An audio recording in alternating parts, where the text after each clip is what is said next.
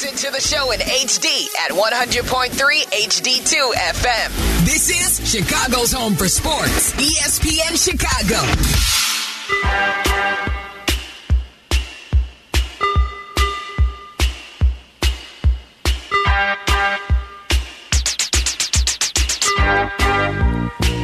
Good Sunday morning to you. We are 200 days away until the kickoff of the 2023 NFL season. I cannot wait. But of course, Brian Hanley, this will be the first Sunday without a football game in a long, long time. I'm Jeff Meller. He's Brian Hanley. We're hanging out with you until 11 o'clock today. And I figured that would be a great place to start because even though we know that the conclusion of the Super Bowl occurred last Sunday night, people now this weekend finally have to come to terms with the reality that they need to find something else to do with their Sundays. And for the vast majority, I don't believe the XFL is it. No. He hate me? Is he still in that league? I don't believe Rod Smart is. I was out to dinner with some people last night, and some of them, the older crowd, and they were still, hey, what was with that halftime show? Hey, was that really a hold? I mean, even though it's almost a week removed, they're like, what'd you think of the game? I said, I thought it was a terrific game. And they started chapter and verse about what was wrong with the entire thing. I'm like, okay, James Bradbury said he helped the guy. And then like a day or so later, there's a camera angle that we didn't really see during the broadcast where he clearly has a fistful of jersey. Feel free earlier in the second half to do something about KC marching up and down the field when Patrick Mahomes is turning into Superman again. I mean, you had that game in your back pocket at halftime. Yeah, no, you're absolutely right. And, I think the problem is that it is unsatisfactory as a sports observer to watch a game, and I don't even want to say decided by, because that insinuates in some way that the refs took command of the game and decided they wanted it to go their way. To your point, which you just said, James Bradbury freely admitted he held. We've all seen the camera views. It's unsatisfying for it to end that way, but that's what we sign up for. That's the game that we watch week in and week out. It is filled with penalties oftentimes. And so, for it to end on a couple of, Patrick Mahomes kneel downs until Harrison Butker kicks it through the uprights. And they slide down at the one. I mean, it's Jerick McKinnon, absolutely. Yeah.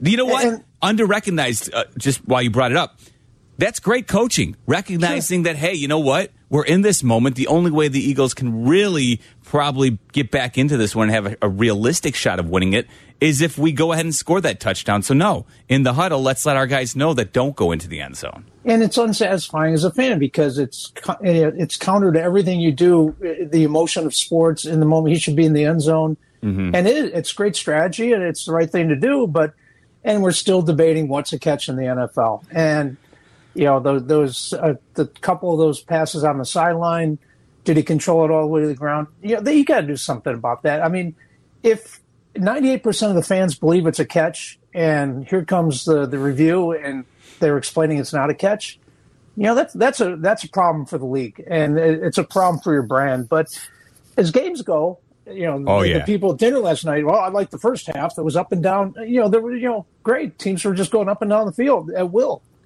Again, the Eagles have no one to blame but themselves and Patrick Mahomes for what happened in that second half.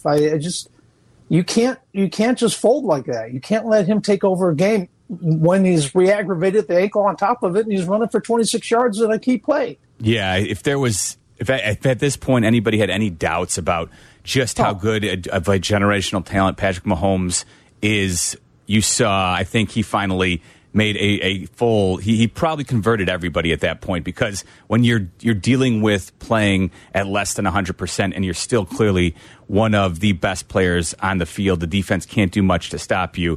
There's no more that needs to be said. He is going to be tremendously fun to watch for the next decade. This is how great he is beyond the MVP awards, and he's a Hall of Famer, no doubt.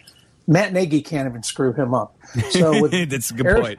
With Eric Bieniemy going to the Commanders, And everyone says it's, all signs point to Matt Nagy getting the big Denny's menu again and being the offensive coordinator. Look, Andy Reid's going to run that offense. Yes. So, Matt, God bless him. And I know Patrick Finley, my buddy at the Sun-Times, had some great features on Matt leading up to the game. He's a great guy. I've said forever, the last 3 years, you'd love to have him as your next-door neighbor. He's not a bad guy. You did not root against him. He was not a good head coach. He will not be a head coach in this league again unless Kansas City hands him the reins. And he's not Andy Reid, and I don't think he deserves another shot. And Nagy told Patrick Finley, no one can take away the Coach of the Year season and the Executive of the Year. That was Vic Fangio's defense in their 38 takeaways or whatever. I mean, that wasn't the offense winning those awards or getting to the playoffs. So God bless him, with his one season that, looked good here, and then the 5 and 6 game losing streaks that went on after the fact, and he had to fire himself from play calling not once but a couple times. It's interesting because I've argued now with Waddle intensely this week, but also over the last few weeks about how I do believe that Matt Nagy will get a head coaching gig within the next decade. I do, and I can't give you the exact timeline, but I think, and I'm not saying that he'll necessarily deserve it, but I just think after having watched this league for as long as I have, he is, and you're right, he is a nice guy, and that's going to play into it. He's very likable. I think back before everybody had made up their mind that Matt Nagy was a complete boob. The introductory press conference had everybody oohing and eyeing and raving about the possibilities when Matt Nagy was introduced as the Bears head coach. People couldn't believe, you finally got a fresh, young offensive mind who explains things in detail. And it just goes to show it's always going to be a results-oriented business for the most part. And I think, to your point about hitching, even Matt Nagy can't screw up a Patrick Mahomes offense. I think a couple years removed now with Matt Nagy running the Kansas City Chiefs offense, maybe another Super Bowl or two along the way. And what he brought up, that Coach of the Year in 2018 to point to, is going to be a way for him to spin it forward. And I think when teams get hip to the, a couple years removed from, he can spin it one way. I'm sure he'll push some of the blame onto Ryan Pace in that interview process. And I do believe that Matt Nagy will be a head coach, if not in Kansas City as the successor to Andy Reid. I think a few years removed with Patrick Mahomes rehabilitating him, I think he will get another crack at it. But that is something we'll have to wait and see it play out. Go ahead. I just think if it's not Kansas City, it's not going to happen. And I still, Ryan Pace is not going to be a GM anytime in this league, anytime at all. That's fair. I agree with that. And generally, GMs don't get a second crack at it. That's much more hard to do. One thing I do want to say, too, about the Bradbury hold before we move on, I would much rather the officials call, again, unsatisfactory, call the play, as opposed to, and I always think back to the Saints-Rams NFC Championship game where Mikel Robbie-Coleman absolutely obliterated a Saints wide receiver who was wide open for a walk-in touchdown. Drew Brees lays it out, and there's no call. The refs kept it in their pocket because they, quote, let them play in the final moments in what was clearly, obviously, a ridiculous pass interference. The worst I can ever remember seeing not called, and in that instance, that actually robbed the Saints of a Super Bowl appearance. And Sean Payton has commented about how there's not a day that goes by that he doesn't that play doesn't creep into his mind, at least at some point. And I was screaming like everyone else. You're screaming at the TV. I mean, like, what do you there's letting them play, and there's that. I mean, that you can't on the biggest stage, the biggest game. It's too bad we were talking about it last week before the game that hopefully the officiating wasn't going to come into play. Well, inevitably it does. But again, it wasn't that one play is a talking point. It's written about, it's headlines. But the fact of the matter is the Eagles could have won that game, should have won that game, and found a way to lose that game. Let's try Jim, who's in Crystal Lake. Jimmy, you're on with Miller and Hanley on ESPN 1000. What's going on? Hey, guys. Happy early Sunday morning. So, I mean, I was just wondering, I heard Mel Kiper discuss a couple times about how awful the field was and how Philadelphia didn't have any sacks, and that was a main reason why. And the more I hear about it, I'm kind of ticked about it because I had money on Philadelphia. Sure. So, I mean, I'm just wondering, is there going to be complaints across the NFL for this? I mean, did Vegas have something to do with the field? Because, I mean, that's terrible. That is awful for the Eagles to be taken away with their, record-setting year for sacks, and they can't even record one in the Super Bowl. That's just awful to me. It made Soldier Field sod look pretty good. That's how bad it was. I mean, then you read that it was special grass that they actually cultivated for the game and worked on it for months. And you know that stadium, Jeff, where they can slide the entire field outside and get sun and water it and slide it back in on the track. And I mean, and then you guys can't even get their footing. And the first couple of times, like, well, that's pretty odd. And then it's like every other snap. That the NFL, you actually went out and had experts put together this new turf, and that's what you got. I mean, good Lord, that was awful. And your guys are changing cleats and still not, then really putting the effort to get a foot down to be able to make a cut. It was awful. Not that anybody ever debated that football is not a television sport, but that is evidence all you need in their marquee signature event, the Super Bowl, where we know every single year it's going to be the most viewed thing on television in the world. We know that, right?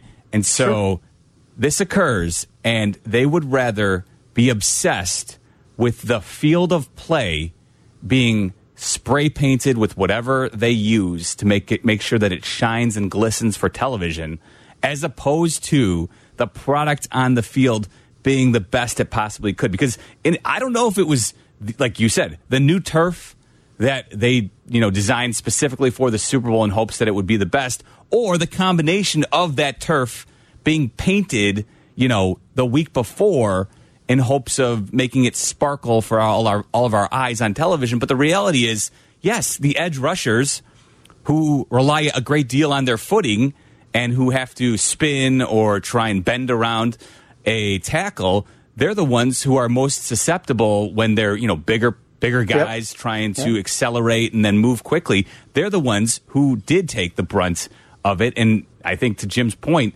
the Eagles probably it took out one of their biggest strengths, their pass rushing ability, which was in reality the only way they were really going to be able to stop Patrick Mahomes and the Chiefs, is if they could get a decent pass rush. So I think you could point directly to the field of play and say, yeah, that probably contributed greatly to the Chiefs' victory in the Super Bowl. Yeah, it's not a good look. I mean, it's when you're a multi-billion-dollar industry and the premier sports league in the world, and even your worst teams in the league could be playing and it will draw a pretty good TV rating because it's the NFL. I mean, you got to be better than that. You got to make sure everything is taken care of and everything is checked out before you actually flip that coin to start the Super Bowl. We're one step closer, and at this point, I feel like there's no going back, to the Bears playing in Arlington Heights. We'll talk about it next.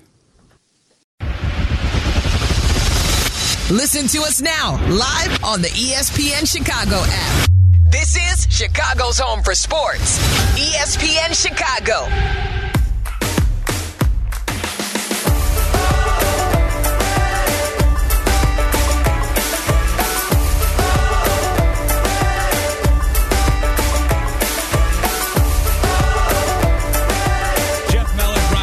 Waking up with you here on this Sunday morning inside the Old National Bank studio. So earlier this week on Wednesday, Brian, the Chicago Bears tweeted out an open letter regarding the closing on the Arlington Park property. And it began, quote, "Last fall, we released an open letter confirming the team had reached an agreement for the purpose of acquiring 326 acres of property in Arlington Heights to secure the potential of beginning a new and exciting chapter for the Bears, our fans, the Chicagoland community, and the state of Illinois. This week, we took another step toward realizing that vision by closing on the Arlington Park property. Finalizing the purchase does not guarantee the land will be developed, but it is an important next step in our ongoing evaluation of the opportunity. There is still a tremendous amount of due diligence work to be done to determine if constructing an enclosed state-of-the-art stadium and multi-purpose entertainment district is feasible. And it goes on quite a bit after that, but that is the gist of it. The Bears officially have become that much closer to becoming the Arlington Heights Bears. Of course, they'll always be named the Chicago Bears, but it looks like we are that much closer, and I can't imagine you would go ahead and, just drop close to $200 million without a full-go intention of eventually opening that domed stadium out there. When you hear Lori Lightfoot, who's obviously, trying to be reelected, talk about this week, well, now that the deal's done, we can go back and have conversations because they, legally they were not allowed to continue talking to the city of Chicago until they closed on the deal. I mean, talk about political spin. They're not coming back, Madam Mayor. And the guy who wants to develop the high-rises and the transportation hub and all the entertainment district adjacent to Soldier Field or renovated Soldier Field, he's desperate to keep them there. But you just said it. They didn't spend $197 million to close on a 326-acre property in Arlington Heights to be a landlord for townhouses out there. And the mayor said, well, we can redo naming rights and keep Soldier Field in the official name of they can make money that way.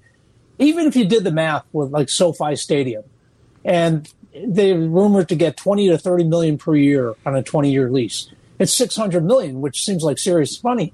But they own everything in that stadium. The two teams, Chargers and Rams, right? So parking, concessions, all the private clubs, all the personal seat licenses. There's no way that a Park District-owned Soldier Field, new naming rights or not, can compete with what money can be made when you own everything in around a 326-acre development. Exactly. It's just, and I don't want to, I know that, she's positioning herself, Lori Lightfoot, to try and make it like it is a realistic possibility, especially, in an attempt to gain re-election, but positioning it so that there's still some type of belief that the Chicago Bears will stay at Soldier Field. And while they'll still be there, I believe, for another 5 or 6 years, because it's not like you're going to be, just snapping your fingers and then all of a sudden have a domed stadium up at Arlington Heights. There still will be plenty of years before this is a finalized project, but she was dealing with a situation where all the stuff you laid out, it was an unwinnable fight when the land became available in Arlington Heights for the Bears. Like, when you look at it, they're landlocked up at Soldier Field. Yep. We've talked about this. The reason there is no parking is because they're landlocked, and there's only so much you can do on the museum campus. The reality is, all of the opportunities for long ago, owning a sports organization turned into a very profitable endeavor, and it was no longer about winning championships. And granted, it's great if you have an owner who also wants to try and do both, make a lot of money and try and win titles, maybe at the expense of some profit along the way. But the vast majority of owners who own sports franchises are looking for the next revenue stream. And if you look up at Arlington Heights, all the possibilities that exist, what you can do with potential a gambling partner, if building some casino, some sports book up at Arlington Heights just seems to be a natural progression down the road once they get the stadium built and some of the ancillary things. But that's something that the Bears, even if they did own the property on Soldier Field, which they never will because obviously the city has no real intention of selling them that land, it's not a fair fight. So while Lori Lightfoot and even other opponents of hers have tried to talk about the idea of the Bears staying, you're not having the same conversation. And look, there's already talk and debate in Springfield about property tax certainty, which is basically we don't want our property taxes going up every single year, like everyone who owns property in the state and Cook County and Chicago in particular. Mm-hmm. It's guaranteed it's going up. I mean, that they voted that into law. It's based on the cost of living, right? They don't want to have to take that vote every year. So they said, unfortunately, inflation goes up 8%. Supposedly your property tax is going to go up the same amount. And Lori Lightfoot had to cap it at 5% because of the outcry. But the days of God bless Jerry Reinsdorf. Sox fans don't think much of him as an owner right now because 2005 is a long time ago. But as a businessman, he got the best lease agreement in the history of the state and maybe the country with, the sell, the rate now. The state pays, guarantees ticket sales, everything. Mm-hmm. Those days are over. I mean, the state's bankrupt. They can't afford that. When the United Center was built, Bill Wirtz and Jerry Reinsdorf did it privately, but they did get all the infrastructure, like all the utilities and roads around that. That was given to them by the state. That was, a contribution by the state, a break, if you will, financially. But Tom Ricketts tried to get something similar at Wrigley Field, and obviously there were politics in play with Rahm Emanuel, but he didn't get any help rehabbing Wrigleyville, and basically did it on his own. So that fight will go on, and they'll extract something. They'll probably get utilities and piping and water hookups and everything else. I don't know about the property tax stuff, but people don't want to see billionaires be subsidized by taxpayers anymore. And I think on Soldier Field, there's still more than $600 million owed on the bonds that did the rehab, paid for the rehab at Soldier Field. And they'll say, well, that came from the hotel tax, so it's not really people in Chicago paying it, it's visitors. Well, okay, but that money could go to other things that the city and the state could use if it didn't go to the Bears, right? So sure. It sounds nice that the people coming to visit Chicago or the conventioneers are paying a high tax rate on their hotel room. But that money, that $1 billion or a couple billion could go somewhere else. And with 5 or 6 years left on the lease, or 8 years, whatever, we still own $600 million on it. So the math just doesn't work. But all that said, the Bears are going to build in Arlington Heights, and that's just the way it is. I mean, they're not going back to Soldier Field. Yeah, I'm flummoxed to come up with what red tape would prevent them from actually eventually building in Arlington Heights. To your point earlier, they didn't just buy 326 acres to be a landlord. This is not a property flip stadium edition here, where they're looking to flip this property down the road here for a profit, right? So they will love it or list it. Yeah, exactly. At some point, there will be a stadium out in Arlington Heights. You can feel very confident about that. And another marker for the Bears when they brought in Kevin Warren to be their team president. That should have told you all you needed if you were doubting it at any point. The reason, of course, he was a coup for them to land the Big Ten commissioner. But, of course, his history in building U.S. Bank Stadium was no doubt critical, not only to the Bears for hiring him, but also probably why, I think he stated it, as to why he was so interested. Part of the reasons that he was so interested in becoming the Bears team president. I thought it would be good to remind folks in case they had forgotten, because it was before the closing of the Arlington Park property. Kevin Warren met the media at his introductory press conference back on January 17th. This is what he had to say about what he's learned in building a stadium back when he helped the Minnesota Vikings open U.S. Bank Stadium. A couple things I learned. I remember when we finished the stadium, I have all these boxes of binders, and many people said, you can get rid of those, you'll never use those again. I'm glad I saved them. But I think the biggest thing I learned was the fact that you need to plan before you start digging. And I think what made and makes U.S. Bank Stadium so special, we spent almost a year in planning. And planning is critical, and that's what I appreciate about the McCaskies is they support the planning process. And so I think that will be really critical from that standpoint. I know we're focused on Arlington Park and that stadium development project. I look forward to leaning in to the stadium development project, but I think the biggest thing we can do is to make sure that we're methodical, we're detailed, and we take the time to plan it properly. Again, that was January 17th. Now, a little over a month removed from that, you just go ahead and, play it out. You're looking at 2024, based on what he just said there, at least a year of planning.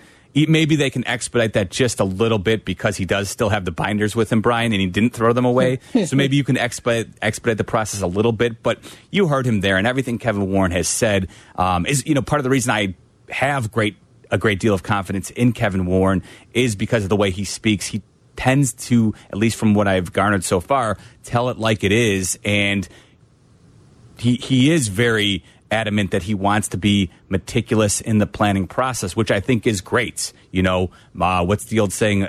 Measure twice, cut once. That's the way I want to do it, especially if I'm building a mega project in the Midwest, as I believe they referred to it. I want to make sure I get it right if we're going to be doing things there for the next 30, maybe 40 years if we, knock it out of the park. Well, look at this. The last year, Forbes rated the Bears 5th overall in the NFL in terms of valuation for a franchise. And again, go back to the Super Bowl shuffle. It's been a long time since they actually won a Super Bowl. So 1985 notwithstanding, they don't own Soldier Field, and they don't have anything near what some of these other teams in the league have. And they were valued at $5.8 billion. Can you imagine? And the Cowboys are sitting up there at $8 billion. And the Cowboys had more than $1 billion in revenue last season. To the Bears, $520 million.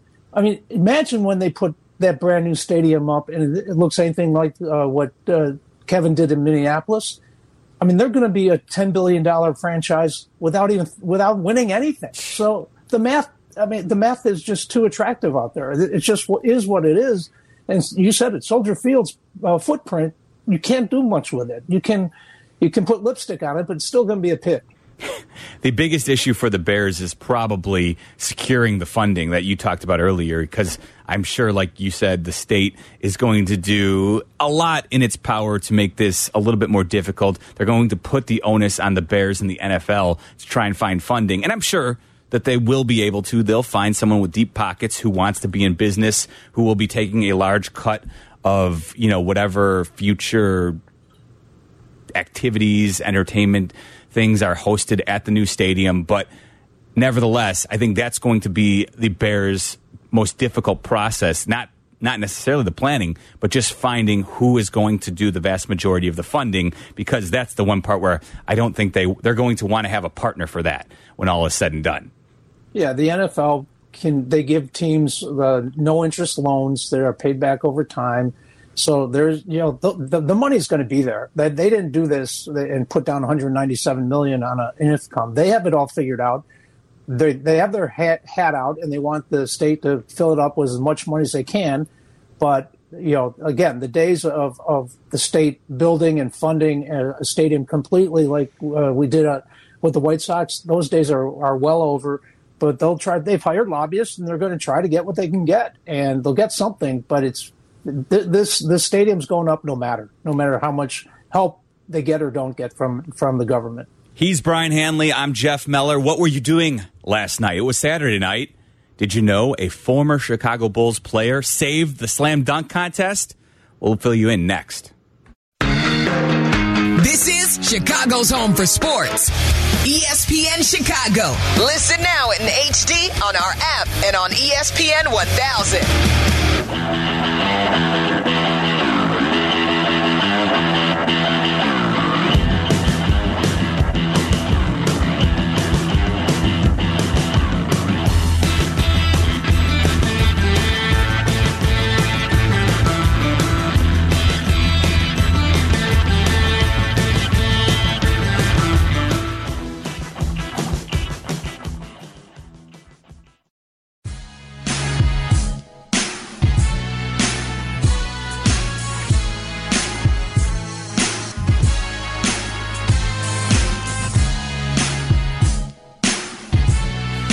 Jeff Meller, Brian Hanley, back with you here on ESPN 1000.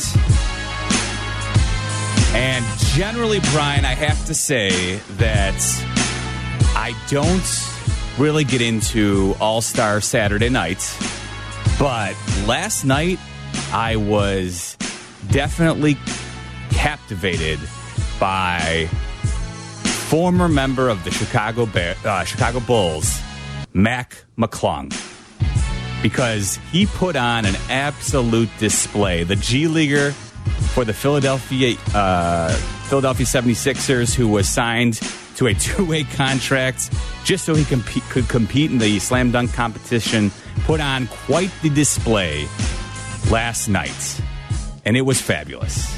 And if you listen to Reggie Miller, he gave us this as it was wrapping up. Matt McClung has saved the dunk contest. A G-Leaguer has saved the dunk contest. Mac McClung saved the slam dunk competition. Your thoughts on the G-Leaguer just capturing and captivating the crowd last night? Well, at first I thought it was great that they let a 16-year-old into the contest. But, I mean, that kid hit every note perfectly during the contest, certainly, to the winning the press conference, the aw shucks, and, you know, the honoring his high school, Gate City, with the jersey. Mm-hmm. The thing is, being a G Leaguer, and he talked about how much time preparation he and his buddies and his high school best friend put into this, from researching and trying to do dunks that were never seen. Yep. You know, had 8, whittled it down to 4, and hit everyone perfectly, to being from a small town of 1,600 people and the aw shucks. I mean, you couldn't have written a better script for that night. But if he's not in the G League, if he's a legit NBA Zach LaVine star, you don't have time to put that kind of time into the slam dunk contest, right? So I don't know that it happens again or it happens anytime soon. But for one night, it was great entertainment, and it was a great story, and it was a great feel good for the NBA. He's 6'2", and you're right. He was note perfect in everything that unfolded last night. It was Friday. I was hosting with Waddle, and I was asking the question: is the NBA missing the mark by no longer having, or I guess, are they missing the mark by still having the slam dunk contest close the night out? Because clearly all of the superstars were competing in the three-point competition, and Dame Lillard won that last night against a couple of Indiana Pacers in the final, and Buddy Hield and Tyrese Halliburton. And before the event took place, I was making the argument that for the last 5 or 6 years, it really does seem like the three-point contest has taken over as to what people are most interested in, who wins, right? Because it did seem like we've been there, done that, seen everything we could possibly see with the slam dunk competition. But last night, to your point, Mac McClung and his high school friends being very proactive about figuring out, okay, how can we show fans something they've never seen before? It was awesome. He is 6'2", so let's be honest. It always helps, I think, if you're a dunk participant, a dunk contest participant, it always helps you if you're a smaller guard who has mad hops. It just looks that much more aesthetically pleasing to watch a guy who can get up and throw it down. And to your point, too, about him looking like he's 16 years old, that certainly played and helped as well. And, oh, by the way, do you remember the Mac McClung era for the Bulls? No, I had to look it up. I didn't get to any Windy City Bulls games. I don't know actually if he was a big cog in that one season in the Bulls organization, or what he left out there in where it's not Schaumburg. Where they're playing out at the old Sears Arena, wherever. Yeah, McClung has played 2 games in his NBA career, one of which came for the Chicago Bulls, when he played for 3 minutes and he scored 1 bucket. It was not a dunk, by the way. It was a short little jumper. So, but it was awesome to watch him just put on a show. And I think what made it, for anybody who watched it last night, there's been so many different iterations of the slam dunk competition that it has evolved into. I think they've finally kind of figured it out, where they give the participants 90 seconds to pull off the dunk. And what was so cool about watching McClung was that he had 4 dunks throughout the entirety of the competition, and every single one he nailed on his first attempt. And that just added to the legacy of Mac McClung, because it's great if you can awe me, but it loses a little something when I've seen you attempt the same dunk a couple of times prior and not pull it off. You know, there's something to being able to just step onto the courts and set up the ancillary objects you're using, whether it be, you know, the props being your couple of high school buddies jumping over them, or whatever other props. There's something to be said for being able to just step onto the court. The crowd doesn't know what you're attempting to do, and then the first time to be able to pull it off and just generate awe from everybody, there is something to that as well. How about the trust factor? Is, you know, as you mentioned, if you haven't seen it, you know, we can't really do it justice. You need to go see the video. But when he has 2 of his buddies, one's on top of the shoulders of the other, holding the ball with his back to Mac, and he's got to trust that Mac's going to clear him and not knock him into, you know, down onto the floor. And he grabs the ball and he finishes the dunk. I mean, it's just unbelievable. To your point, he grabs the ball off of his 2 buddies. They're doing, you know, the one hops on the other buddy's shoulders. Yeah. And then he's holding the ball on his back, the guy who's on top. And then as McClung grabs that ball, he then touches the backboard, the bottom of the backboard, before slamming it down. Everything McClung did last night was showing an emphasis on his ability to have that absurd hang time, right? Like he did a hesitation dunk, which I know Kenny Smith saw initially. And it was one of those things too, where as great as it looked, and they all did look really good live the first time you watched them, when you slowed them down, they took on even more of a degree of difficulty, because it was sometimes it's hard to see exactly what a player's pulling off and how much they're putting into it. And so his dunks resonated that much more in slow motion as well. Oh, and he talked in the press conference. I mean, it wasn't happenstance. He said, I was hoping in super slow-mo everyone would see that I did hit the backboard. It was choreographed to do exactly what he did, but he said in real time he didn't think anyone was going to be able to see it. So, I mean, everything was the amount of time they put in and effort and research, and he even gave a shout out to Zach LaVine, you know, who's had, you know, an interesting week on his own, about how much that made him want to someday be in the slam dunk competition because of what Zach used to do when he was winning that thing and awing people. It was terrific entertainment, no doubt about it. And you said too, he was humble in all the press conferences he did immediately after winning the dunk contest. He was interviewed by Adam Lefkoe of TNT, and this is what you heard.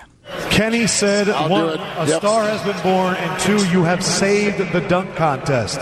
Can I get you to commit to doing the dunk contest again next year? I got you. If you guys will have me, I'll be back. We want Mac McClung back. Give it up. AT&T Slam Dunk Champ, Mac McClung. Gotta love that, the humble nature. If you guys will have me, I'd love to be back. That's pretty cool.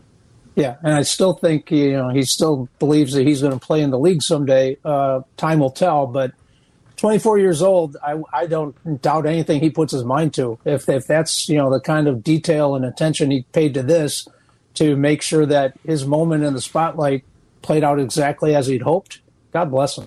Well, and you would have to think, too, you know, to have a former slam dunk contest winner on your roster, even if it's at the bottom of the roster, you know, there's something to be said for what happened last night, generating potentially a roster spot for him, if not with the Sixers, with some other team down the road here. Because, again, you know, I do think there could be a little bit of marketing surrounding Mac McClung going forward here. So I think he may have, with what he was able to do last night, carve out a little bit of a niche, at least for a short period of time on NBA rosters. Obviously, his play will have to, you know, help keep him there. But I think somebody's going to be willing to take a shot on Mac McClung going forward. Now, will he be in competition with Westbrook to run the offense for the Bulls? How will that work? Will they just be in the same backcourt? Will they share the ball? How's that going to play out for the Bulls? This is an unanswerable question, Bri, that we have to wait and see. Let's try Joey G, who's in Melrose Park. Joey, you're on with Miller and Hanley. What's going on? How you doing? Hanley, Miller, how are you? We're doing well, Joey. How are you on this Sunday? I am doing well. It's beautiful out. Sunroof is open. great day to be alive. All right, first thing, this field was horrendous, and it was even more dangerous in the painted area for somebody to get hurt. You got to give credit to the offensive line for Kansas City, and then you got to put the blame on the groundskeepers for not having that field ready. And going to McClung, how does somebody not take a chance on him? Tell me. Well, I mean, now, Joey, he did sign, like I said, a two-way contract with the Sixers. It'll be curious to see if they give him a shot coming out of the All-Star break or if they will look to just send him back to the G League. If that's the case, though, I do wonder if somebody will be interested in picking up, just for, like I said, just to have to be able to say, hey, we've got the slam dunk contest winner on our roster. I think it is a possibility, and he showed you all the athleticism he has last night. So I think it's possible that he will get a crack at it, at least for a little bit here going forward. I guarantee you the Philly fan store is selling those jerseys today. Oh, yeah, you're right about that. Yeah, you're absolutely right, Brian. Just with the ability, the extra jersey sales that the Sixers can have, they're definitely, you would think, going to keep him on their roster for the remainder of this season. And probably, I would think, they'll try and capitalize on it next year as well. Because like you said, or like we played, you heard him say he'll be back for the dunk contest next year.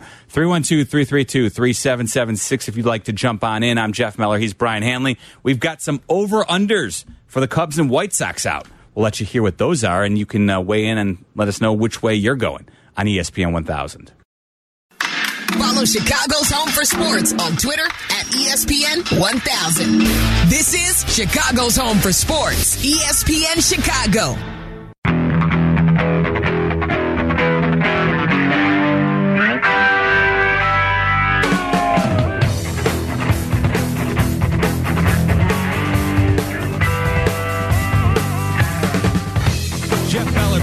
Hanging out with you till 11 o'clock today, talking lots of football, did a little dunk contest. We've got Jesse Rogers coming your way at 10 o'clock to get you set for a little bit of spring training action. Pitchers and catchers have already reported. We have some Cubs and Sox over-unders in, which we'd like to pick your brains about. Let us know which way you're leaning on that. But first, let's check in with Joe, who's in Oak Forest, wants to weigh in on Mac McClung's dunk contest win. What's going on, Joe? Hey, what's going on, guys? Happy Sunday. So, I've been a fan of McClung since he was at Georgetown and even some of his high school stuff because, the kid's always had some nice bounce. Yep. But my thing is this. If we had, say, LeBron actually join the dunk contest or, say, Giannis or you get Zion or John Moran out there, these guys that are big-name superstars, because that's the point, the part that the dunk contest is missing. We knew there's probably 50% or more than that of the nation that didn't know any of these guys out there. And if they're going to start taking G-Leaguers and stuff like that, I watch dunk contests that happen throughout the year, and these guys are like street ballers. And some of these guys can dunk 10 times better than NBA players. If you're doing that, then grab, the guy Jordan Kilcannon. He's won this dunk contest. He does this backwards crazy dunk. If they're doing that, then get some of these guys in there, because obviously the actual NBA players don't want to participate in it. It's kind of sad. No, it's a good point that Joe brings up, Brian, here, because we have nostalgia for when Jordan beat Dominique Wilkins at the Chicago Stadium, right? And part of the reason it lives on with such lore is because it was the best player in the game up against the human highlight film. And, that's the part of the reason why he's what Joe brought up there is not wrong. The reality of, where the dunk contest, what it's evolved to is not great. And even though I was captured by it last night, that's somewhat of a one-off, right? You can only have Mac McClung introduced to the nation once, and maybe next year everybody will be rooting for him to defend his title. But, you can't go to that well year after year and think it's going to have the same type of impact. No, Joe's right. You're right. It's in a league that's all about the stars, and it's a players' league. And Jordan wasn't making $50 million or $60 million a year, or whatever guys are making these days. He was making more in shoe sales and what he's making from Nike than he was making from the Bulls each and every season. So the superstars don't want anything to do with it. They don't want to get hurt. They don't want to put in the time. The All-Star Weekend to them is about enjoying themselves and hanging out and partying and doing all the stuff that goes along with it. But if Mac hadn't been Mac McClung last night, our caller's right. Who cared? I mean, you're like, okay, whoever won it was no big deal. We wouldn't be talking about it today. Everything had to go exactly according to his plan, and it did. And it's a great story. But as you said, next year we'll see him again, and I don't know, the luster will be off the whole thing again, probably. And Joe brought up John Morant as a name. John Morant said this weekend he's not going to be competing in a dunk competition.